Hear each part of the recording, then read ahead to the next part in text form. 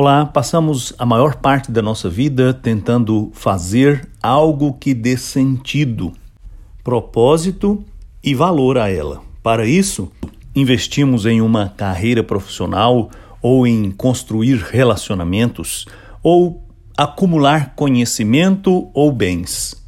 Entretanto, nem sempre nos sentimos realizados. Nem sempre sentimos que o que temos feito de fato tem valor e confere sentido à nossa existência. Na Escritura Sagrada encontramos homens que também passaram por esta mesma experiência e talvez o maior exemplo entre todos seja o de Salomão. Este homem que teve o privilégio de ser rei de Israel, ter um contato pessoal com Deus, pedir a Deus que lhe desse sabedoria e receber mais do que pediu, mas que em algum momento sentiu que sua vida havia perdido o sentido. Por isso ele escreveu o livro de Eclesiastes, onde ele expressa o seu desgosto com a vida. Mas no final do livro, no capítulo 12, no versículo 13, ele escreveu a seguinte conclusão: Agora bem, que ensino se pode tirar deste livro quando tudo já foi falado?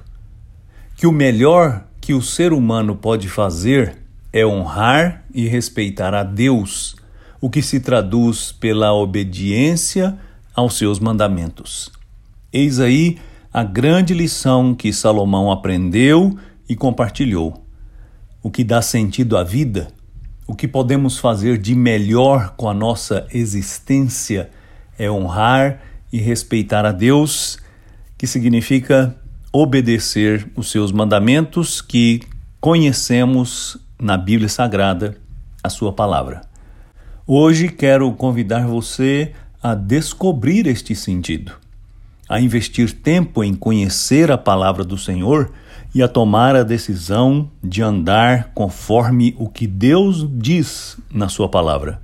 Tenho certeza absoluta que isto conferirá a você um sentido que superará tudo que você já viveu ou experimentou até hoje.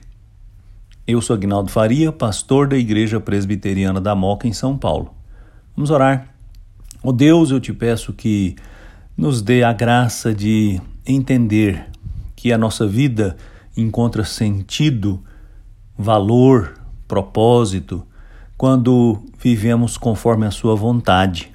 Dá-nos a graça de ouvir a sua palavra, crer nela e viver assim. Eu te peço em nome de Jesus. Amém.